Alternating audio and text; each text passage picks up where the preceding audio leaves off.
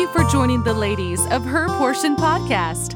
Come, pull up a seat at the table because you are welcome here. Grab your Bible and a pen and let's dig into God's Word together.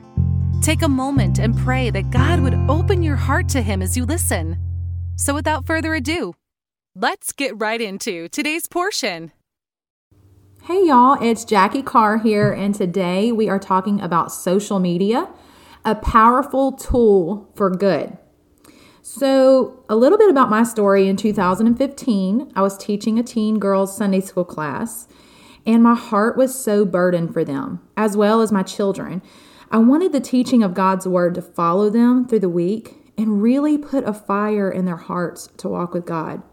I told my husband my heart, and he said, "Why don't you go where they go? They are all on social media daily." And at the time, I really didn't even care for social media. I really thought the majority of it was filled with drama and was extremely superficial. But fast forward to now, God has allowed some of the sweetest friendships in my life because of Instagram, especially. People all over the U.S. and missionary wives overseas share their heart and struggles with me. Through my social media blog, I've been able to share the gospel, encourage others through devotionals, show others the joy of the Christian life and blessings from serving Christ.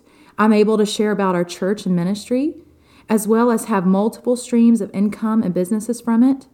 I'm able to see the health of many changed. My husband is my number one encourager. In fact, a couple months ago, his Facebook page reached over 8 million people. Last month, my page reached over 80,000. You may say, "Jackie, why do you share that? Who cares about numbers?" Well, I believe that those numbers represent souls. I'm a Bible-believing Baptist pastor's wife that fully realizes that for every person, eternity is at stake. I believe social media is a powerful tool to share the gospel. Not only that, but my primary focus and calling for my page is to encourage Christian ladies. Hebrews 3:13 says, "But exhort one another daily while it is called today, lest any of you be hardened through the deceitfulness of sin." As Christians, we are supposed to be encouraging each other daily. Where do people show up daily? Social media. Then the verse says, "Lest any of you be hardened." Sin can harden us, the world, but also trials and pure exhaustion. If you can cheer up the woman in the home, look at how many people you influenced. The wife is the encourager of her husband, and a mom is the encourager of her children. Titus 2:3-5 tells the older spiritual women to be teachers of good things, and by example also teach how to love their husbands and to love their children. But the first on the list is teaching us how to be sober, which is how to be emotionally stable. For women, let's be honest, being emotionally secure, it's a tough thing. Who are the aged?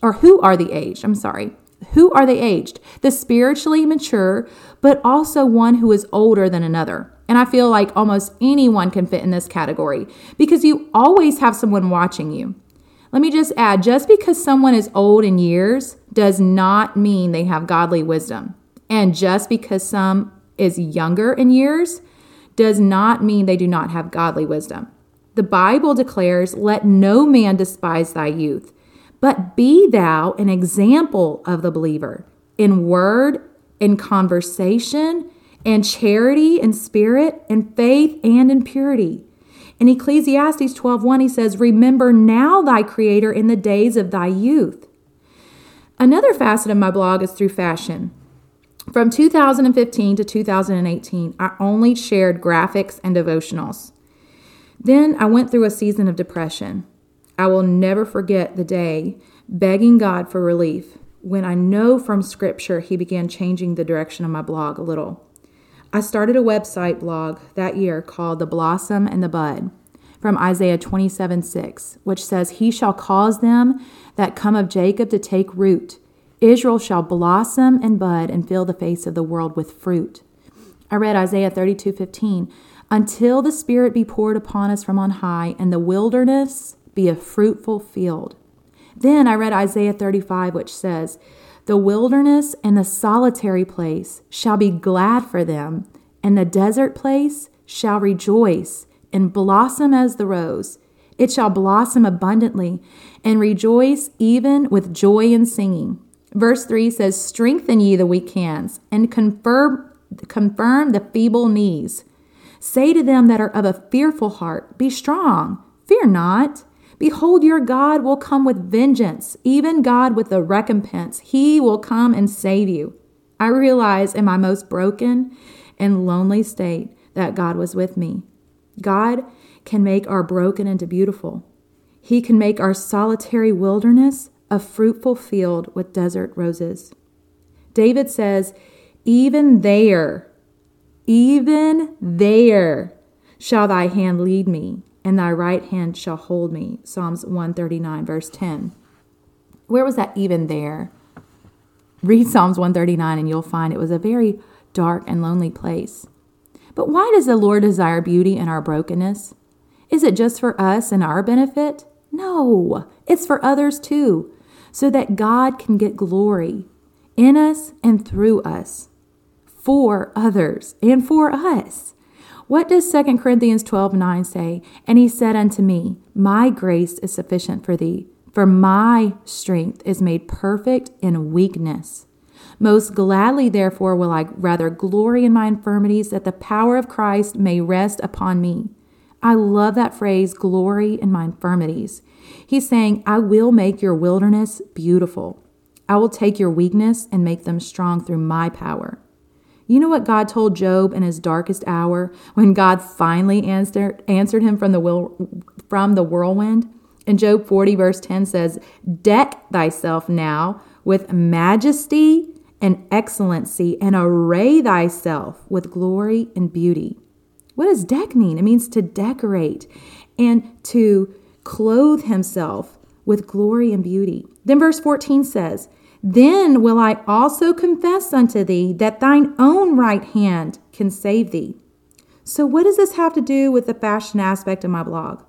Well, I realized there were some spiritual and practical things I could do in my depression. I could get up, get dressed, look nice, and smile and encourage because God was with me. And though there were some people in my life that I could encourage. You know, the number one reason I decided to surrender my life to the Lord when I was a teenager? My parents made Christianity appealing. They loved each other fiercely. They spent time with us and made life fun.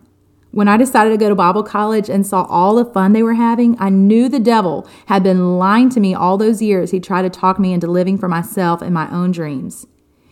You know, even the childhood fleshly desires that I had, God has given me above and beyond all I could ever wish and think. Anytime I ever become discouraged and wonder if my social media blog is worth the effort, is it really helping anyone? Someone messages me to tell me that they are so encouraged by it.